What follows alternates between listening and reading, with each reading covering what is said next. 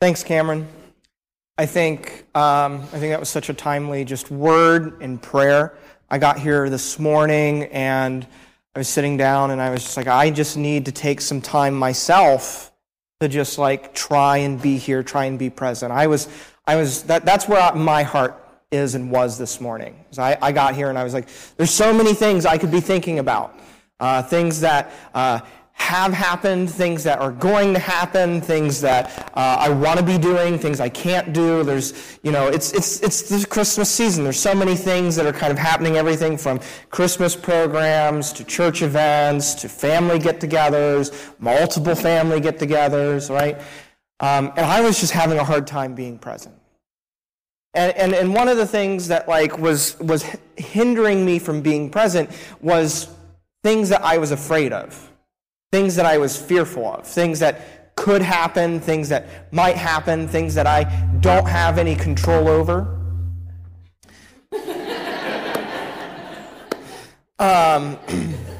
It's a good sermon example. All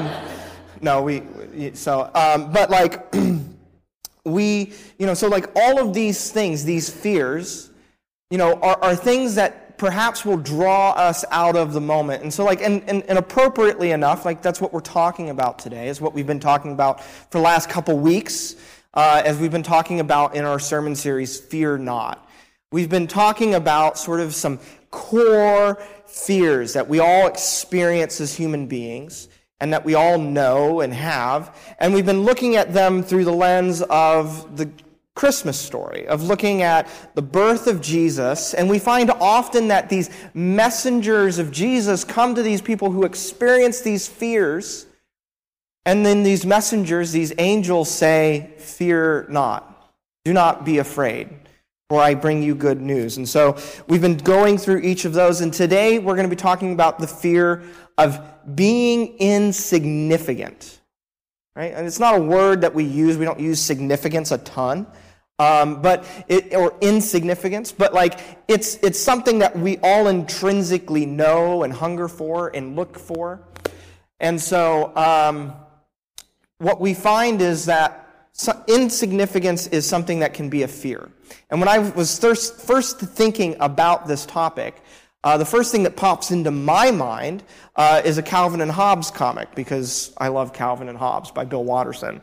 And so there is this comic, and it pops up, and Calvin is out, and he's standing out underneath the stars, and he's gazing up, and he's looking up, and he's like, "I'm significant," right? And then he's like, "Cried the dust speck," right? He kind of like he has this moment where he kind of wants to try and say that he's significant, but in the midst of the vastness of the universe, as he gazes up into it, he realizes that he's but a little tiny speck on a little tiny blue marble that's moving through space, which is getting bigger.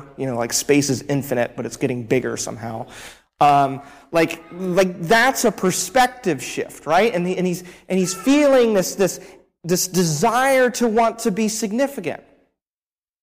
And then I was thinking more about significance and specifically if there's any connection to the Christmas season. And I thought of the Christmas classic movie, I'm sure many of you have seen it. The Wonderful Life. It's a good thing I remembered that. All right, it's, that was my sermon illustration right there. No, It's a Wonderful Life, right? And in a lot of ways, this movie, this classic movie that, they show every year with George Bailey and, he's got, and everything, is all about this kind of answering this question, but in a different way of saying, he's a man who's struggling and he has a difficult life and he's in a hard spot, and he comes to a bridge and he's thinking about taking his own life, and he wishes that he had never existed. And then an angel comes along and shows him a version of the world in which he had never lived, right? And he finds that, my actions, my presence, my interaction, my relationship with people was significant, right? And so there's two just even simple examples of popular culture dealing with this question of significance and answering them in different ways. And we could spend a long time talking about this topic, but I want to just we're not going to exhaust the answers today, but I want to get to the core of it, right? I want to get to the day in, day out where our heart lives in regard to this question of significance. And so the thing is what we're going to be digging into is there an answer to the fear of being insignificant?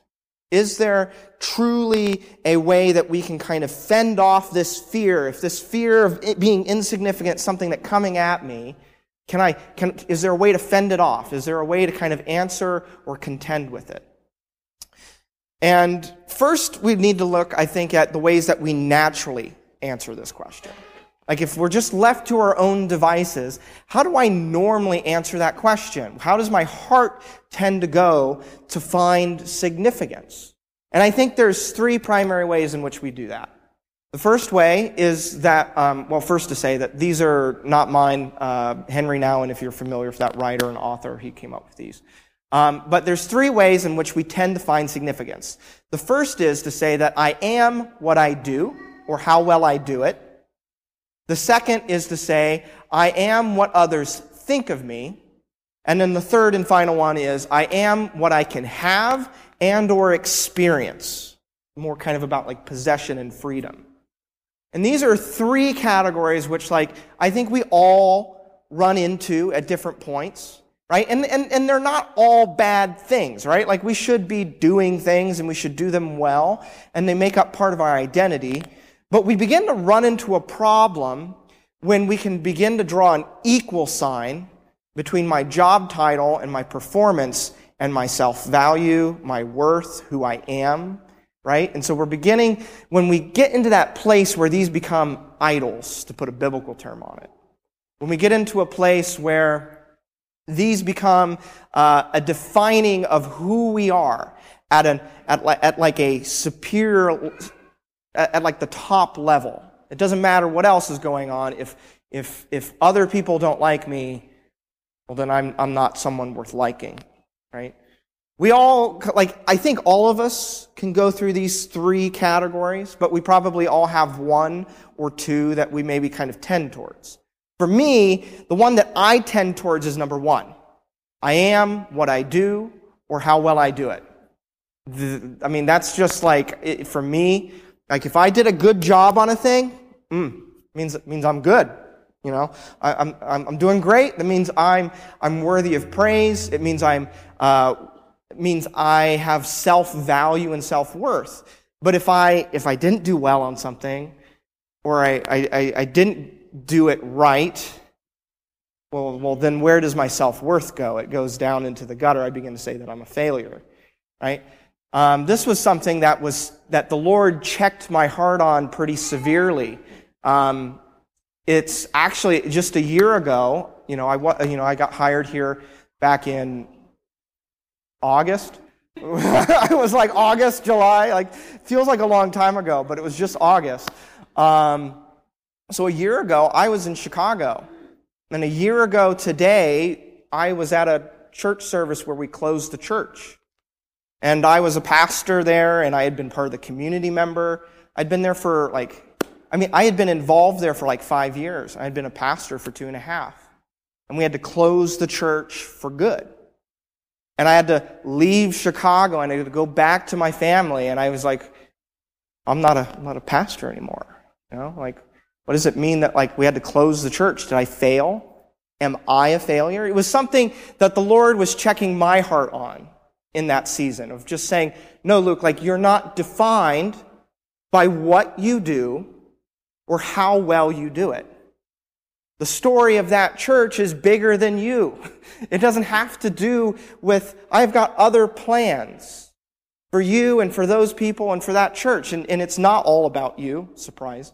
But it was a heart check. And it was a difficult season of looking for a job and wrestling with the Lord and saying, Lord, I don't want to find my identity in what I do or how well I do it. I want to find my identity in you. Right? And so for me, that's something I've had to wrestle with season in and season out over and over in different contexts. The second one, right? I am what others think about me. I think this one's a very common one. I can feel this one, right? When somebody comes up and they've got hard feedback, right? Or maybe somebody comes and they're just like, oh, like, why are you wearing that? That's not very flattering. I don't know if people actually say that. I don't think so. I don't think people are actually that mean most of the time.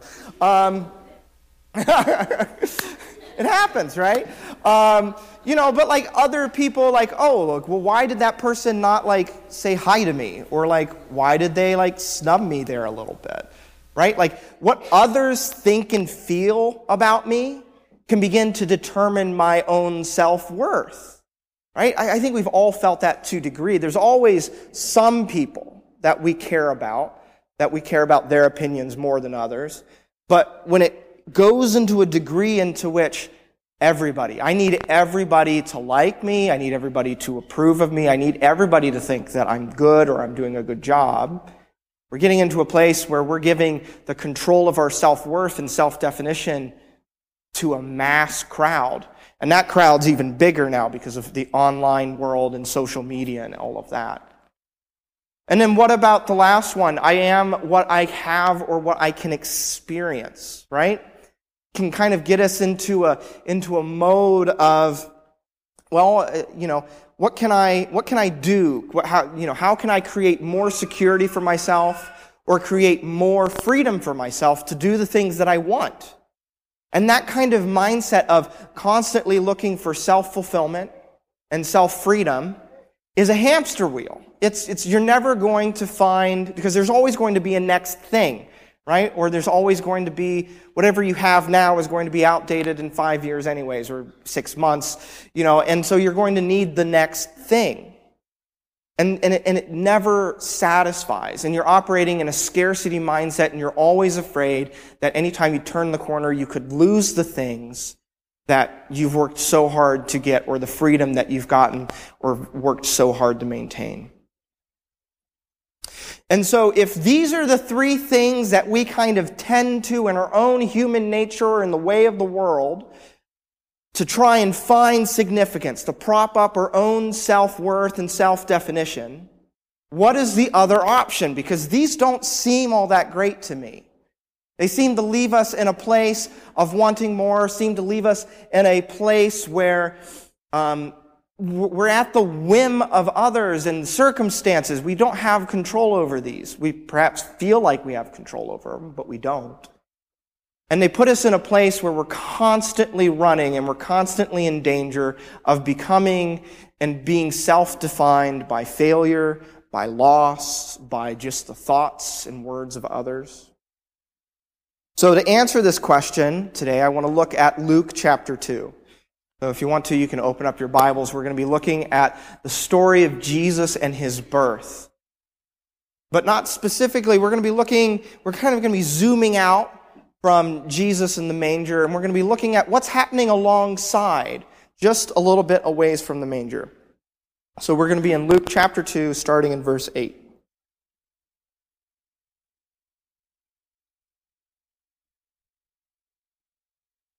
All right.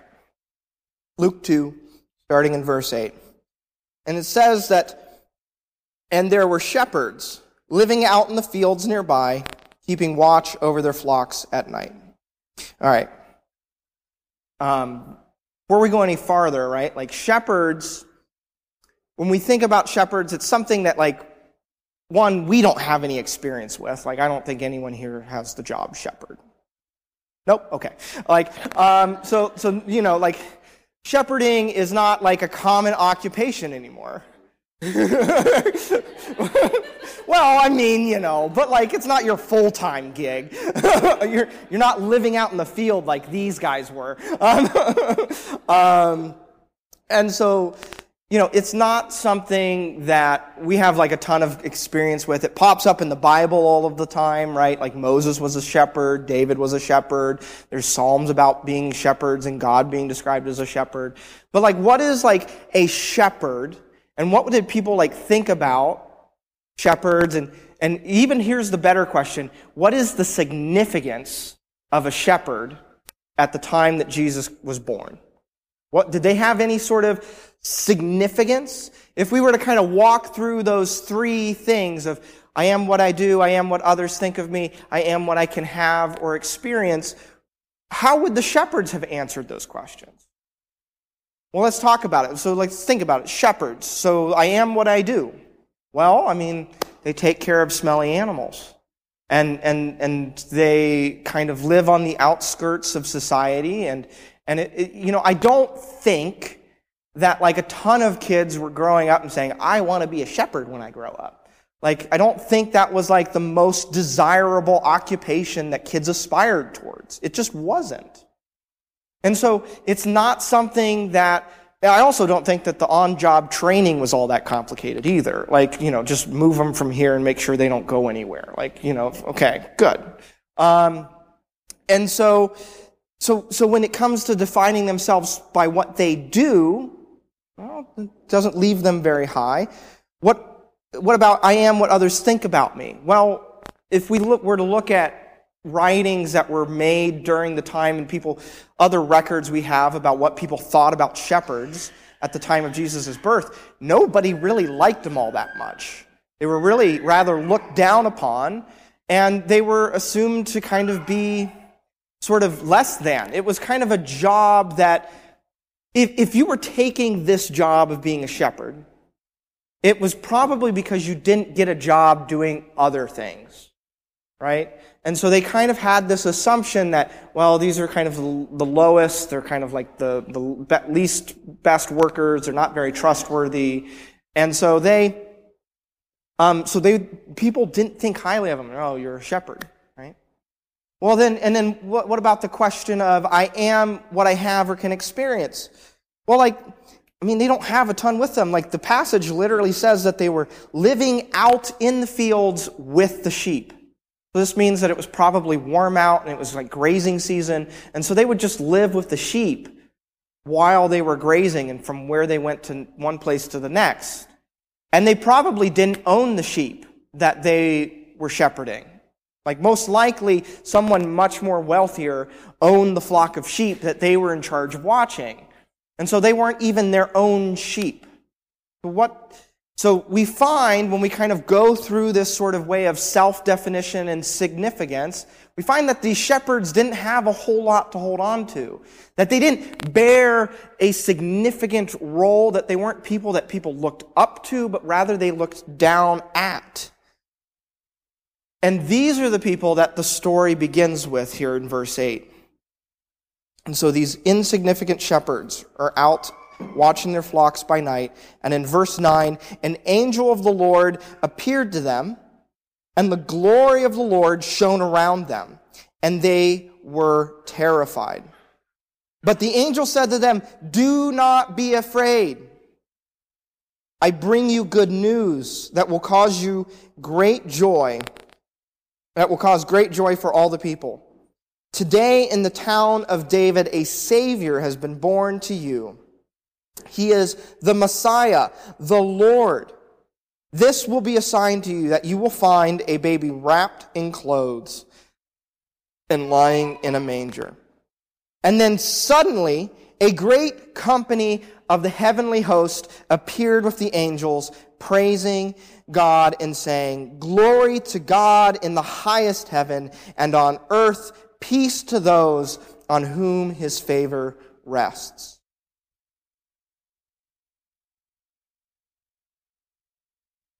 So we live in a world of like social media birth announcements and like gender reveals. Like, if you think that's like a big deal, right?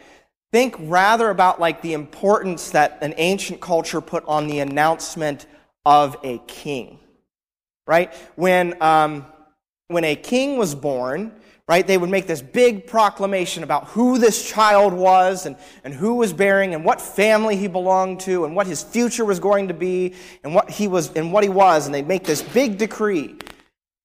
And they would make sure that everybody knows it.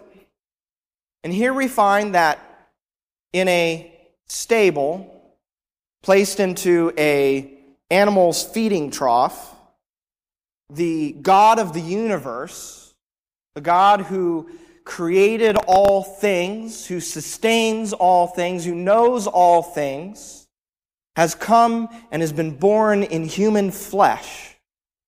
And the very first people who get to know about it, besides his parents, are some shepherds on a hillside outside the city. Just some guys just watching some sheep. And it's not just like one angel shows up and kind of just like, hey, just so you know, like this one angel shows up, and then it's like heaven overflows with glory and joy as a multitude of angels just erupt and surround them and break out into this chorus of praise, announcing that God has come to earth. And like to them, to people like us, people of no account, someone whose their name wouldn't have been remembered more than a generation or two. And the angels say, it is important. You are the ones we've come to tell this news to. We're not going and we're not announcing it to the other kings. We're not announcing it to people who are influencers, who have followers. We're not announcing it to the people of significance by your own standards. But we're coming and we're announcing it and proclaiming it to you. This good news, this joy.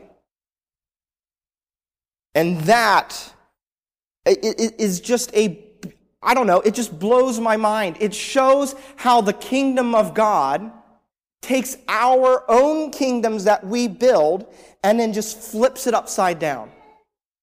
We love to create hierarchy and structure and talk about power and control and who has what and influence. But God's like, no, I'm going to show you that my kingdom is backwards from what you would think. And so God comes and makes this announcement to these shepherds. And let's see what these shepherds do now in response. How do they respond to this news? In verse 15, it says that when the angels had left them and gone into heaven, the shepherds said to one another, let us go to Bethlehem. Let us see this thing that has happened, which the Lord has told us about. And so they hurried off, right? They didn't just wait around. They didn't talk about it for a long time. They were just like, let's just go now. And they head off. They hurried off. And they found Mary and Joseph and the baby who was lying in the manger. When they had seen him, they spread the word concerning what they had been told about this child. And all who heard it were amazed at what the shepherds, notice it mentions their occupation again, what the shepherds said to them. But Mary treasured up all these things and pondered them in their heart. The shepherds returned, glorifying and praising God for all the things they had heard and seen, which were just as they had been told. And so, perhaps the most significant singular event in the entire universe is told to perhaps the most insignificant group of shepherds, who then become the first heralds of the good news to everyone. And they begin to go around and go from person to person saying, the Lord of the universe, our Savior, the Messiah, Emmanuel, has been born. God is among us. These people who were insignificant by all accounts of anyone who were to look at them have now become the bearers of the most significant news that they could ever have. And that is just a continual turning upside down of our worldly thoughts and kingdoms. And so here's the main idea. This is the main thing I would love for you to take away and to hold into your heart. The thing that I hope transforms us. And it's this, that your significance, your self-worth, is not determined by who you are, but it is rather determined by whose you are. Right? It's not something that's determined by how successful you are, or who your parents are, or who you know, or what you can have, or what you can experience, or what others think about you. It's determined by who you belong to. It's determined by God, who has called you a son or a daughter. Right? Like, how does that change the way that we think about those three ways of defining ourselves. I am what I do, I am what others think of me, I am what I can have. Right? I am what I do. Well, if I'm defined by God rather than what I am what I do, well, that just changes everything. Because I'm no longer in a position in which I need to go about doing things in order to build up my own self-worth, to prove myself. Rather, I'm free. Rather, I've been given the freedom to do things, not to prove myself, but for the things themselves, or rather, for someone else. Because I'm no longer defined by my own works, I'm defined by the works of Christ on the cross. I'm defined by His sacrifice and by His works, not by my own. I was thinking of another Christmas classic, A Christmas Carol, right? Scrooge and the ghosts and all of that. And you know, when Scrooge is visited by the ghost of his dead partner, Marley, and he comes and says, "Scrooge, I've got all these chains on me, you know, and you'll have chains like these too because of all the things you're doing," right? It's a fun story, right? And then Scrooge learns his lesson by the end of the story, and he starts to be a nice guy and starts doing nicer things so that he can get rid of his chains. Well, it's a nice story, but that's not really how this works. It's not the gospel for sure. You don't become a Christian in order to do good things, to get rid of your chains, but rather God comes up to you and He says, these chains are removed from you. You're no longer defined by your past or by what you do or the mistakes that you've had or what people have done to you, but you are rather defined by me as a son or a daughter, and now you are free to do good things, to do the works that I prepared for you, not for yourself, not for self-definition, but for me. You're free to do them even for their own enjoyment and expression. There's a freedom that comes first. We don't do things so that we can have freedom. We experience freedom so that we can do those things. And then think about, I am what others think about me. No, you're not what others think about you. You are what God calls you. Right? God calls you a son. God calls you a daughter. God calls you beloved. God calls you redeemed. Calls you forgiven, restored. Those are the things that God speaks over you and calls you. He's not calling you by your old name. He's saying you have been given new life. You are a new creation. That is by what you are defined, not by what others would say or think of you, but what God has called you. And then at last, I am what I have or can experience. And when we are given in the Bible, it says that those who have faith in Jesus Christ, who follow God, will have eternal life. Right? Eternal life, that's like a thing that we hear a lot about in the Bible and we think about. And I think we have kind of a broken way of thinking about eternal life. I think the way I grew up thinking about eternal life was in the category of saying, well, eternal life starts when I'm dead.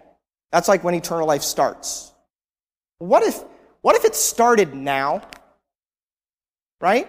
Like when we're in our own sort of world, right? When we're thinking about our own life, about what I am, what I do, and what others think of me, and what I can have, we're in this small little box here, right? I'm thinking about these things that I think I can have control over. And this is the kingdom and the story that I'm writing and building here. But when God comes and changes our lives, when we're given eternal life, that perspective is blown out of the water. Right? Because now eternal life starts now and will continue on forever. That the life I'm living here and now is just the beginning part of my time with God in the future, when God will redeem all things and make all things right, and when the brokenness of this world will be restored. Eternal life is something we get to live into now. I'm not building a kingdom for myself, not building a kingdom for my family. I'm building the kingdom of God. And that is an absolute game changer as far as our perspective, as what our goals are set, of how we live our lives.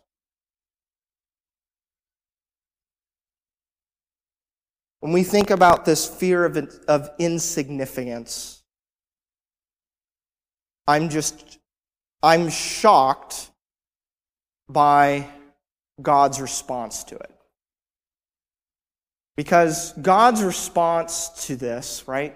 We think about Jesus, God made visible. And we were to think about, how did Jesus interact with insignificance? Well, he embraced it, right? What's more insignificant than being born to two young parents who were most likely not thought of well in their community anymore or by their parents, born in a stable, placed in a feeding trough in a manger, living in obscurity as a carpenter in a small little town? What's more insignificant than that? When Jesus came and he rode into Jerusalem, the capital, the place where the temple was, Jesus didn't come riding in on a white stallion. He came riding in on a donkey. We find that Jesus at every moment, right, the night before his arrest and his crucifixion, we don't find him sitting at the table and lecturing his disciples and telling them like how great he is and how they ought to be, more appreciative of him. He's rather taking and he's kneeling and he's washing their feet. Jesus at every turn embraced the attitude of being a humble servant and sought not significance but rather insignificance. He brought with him humility. And it was in doing that God's glory was made more visible. Because what's more glorifying, what's more glorious? If Jesus had come in and rode in on a white stallion and proclaimed himself? Or is it more glorious that he is deserving of all of that and more, but he was willing to serve people like you and me? And his glory expands in that. See, we have a God who is not far from us. I think sometimes we think of God as sitting on this high mountain. And we think that we've got to do something to get up there. We've got to attain enlightenment. We've got to do so many things. We've got to read the right books, take the right classes. And once I do those things, I'll get up to where God is. And I'll be holy, I'll be spiritual, I'll be set right. But that's not the God that we worship. That might be the God of just about every other religion. But it's not who we are here worshiping today. It's not the God who came and lived and was here among us. We have a God who came down off the mountain. We have a God who has come as close to us as flesh and bone. We have a God who added to himself weakness, humility, humbleness. We have a God who knows what it is to know sorrow, to know pain, to be physical. To this day, when we meet Christ, Christ still will have a body like yours and mine. Right? We have a God who has come near to us so that we might be freed.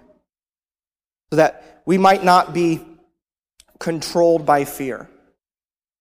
And it's not some sort of loud trumpet, but it's rather in the cry of a newborn baby that we find that God is near us, that our insignificance, our fears are taken away.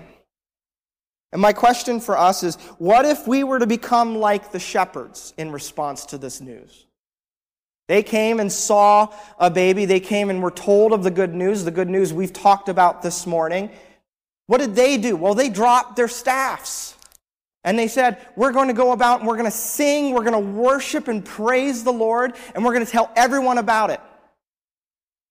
What if that were to become a defining part of us, that we're not defined by these things we want to prop our own self-esteem up, but rather we're defined by God in his mission, by his purpose, by his good news, and by who he has said we are.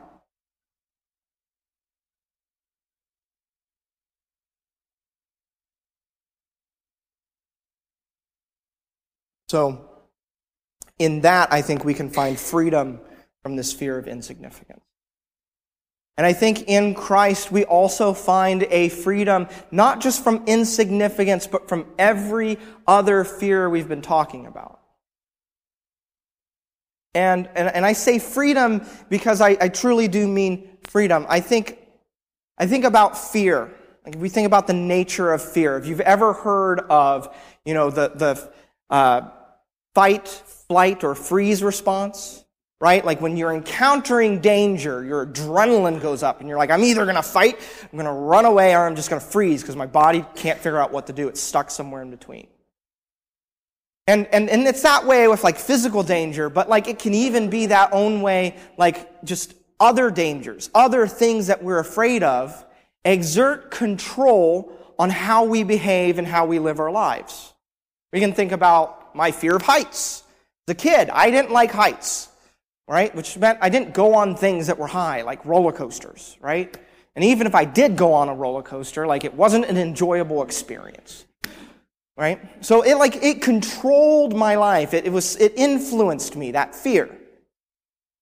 But what about, like fear of heights? You're like, all right, yeah, Luke, you don't have to get on a ladder for your job. But what about like my fear of rejection? Well, that can impact my life. That can control how I interact with someone. Am I truly being and sharing my full thoughts? Am I being myself? Am I avoiding conflict because I don't want to be rejected? What about fear of loss? What about the fear of security, right? Like I want to protect and to hold on to and exert control over things because I'm afraid I'm going to lose it all. What about like the fear of betrayal? And so we hold and we stay back from people because we don't want to be hurt again. We can name those fears that rest in our hearts, and we can identify how they impact our lives and how they affect our relationships. They affect our dreams. They affect the things that we do. They affect the things that we hope for. So fear has this way of creeping in and reaching out tendrils and roots and exerting its own control on our lives.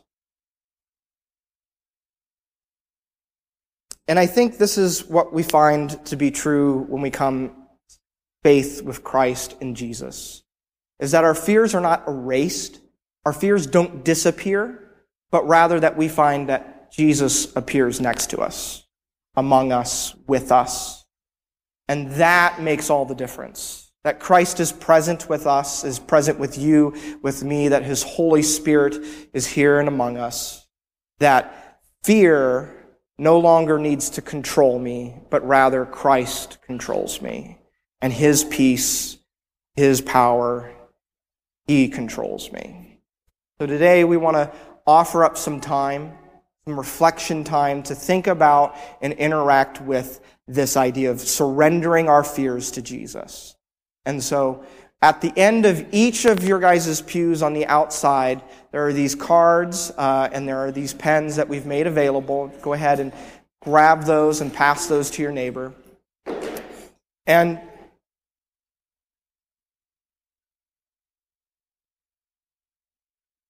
oh, okay. I don't know what you're saying. They're brand new pens, so you might have to. Oh, you might have to pull like a little plastic pen that's like cover on them, like the practicalities of using a pen. So like they're brand new, so you might have to click them and take these little balls off of them or something so that you can write on them. You also might have to, But anyways, the reason we have the cards and the pens, right, is so that you can take a moment and maybe there's a fear that has come up to your mind or you felt sitting on your heart and mind today or at some point in this sermon series. And I want to encourage you to write that down. Whatever that fear is that you are wrestling with, that you feel like is exerting control into your life, into your heart and your emotions, the thing that is you don't want to deal with, and perhaps write that down. I'm going to give you a moment or two of some quiet reflection just to think, pray, and then write that down, and then we'll make a call for you all to come forward and provide you the opportunity, if you wish, to lay that card here in the manger, to surrender it to Christ. So I'm just going to give like a moment for us to just think, to kind of reflect a little bit, and then I'll make a call for us to come forward.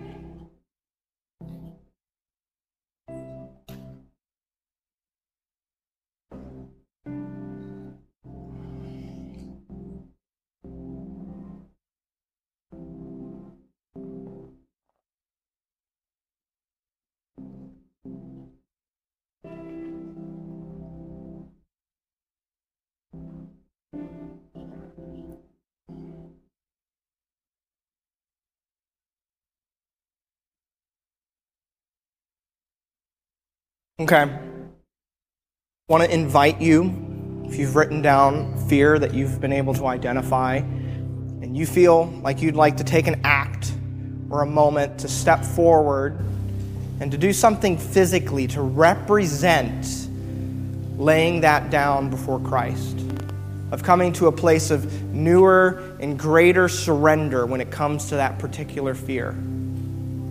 To perhaps offer it up as a prayer and say, Lord, I want to experience you and your power in the midst of this fear rather than the control of this fear. I'm going to invite you to stand up and to come forward and just come on right on down through the center row and place that card here in the manger. And then you can go off and file back around.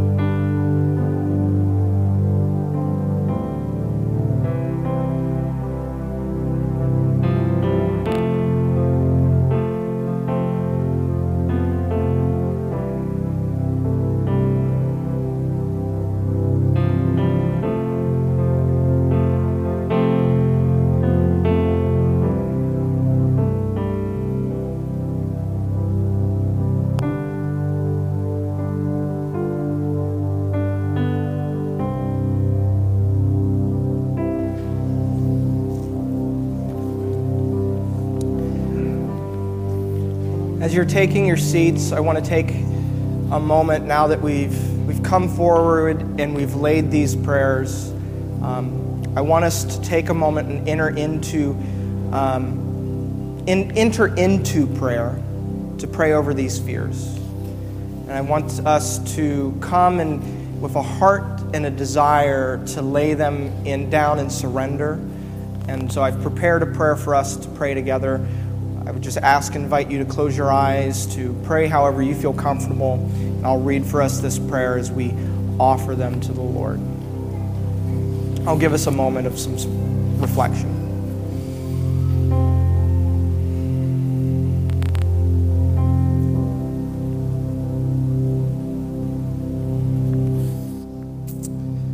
Lord Jesus, this morning we come filled with fears from within and without. When we look around, we can see more reasons than we can count to be fearful. There are those fears that lay ahead of us in the unknown. There are those fears that we can name and we feel like they stalk us every day. God, our hearts feel weighed down by these fears. Today, we want to come near to you. This morning, we want to come close and know you deeper. We want to know the presence of your Spirit and your comfort. We want to lay down our illusion of control, and we want to lay down our presumptions.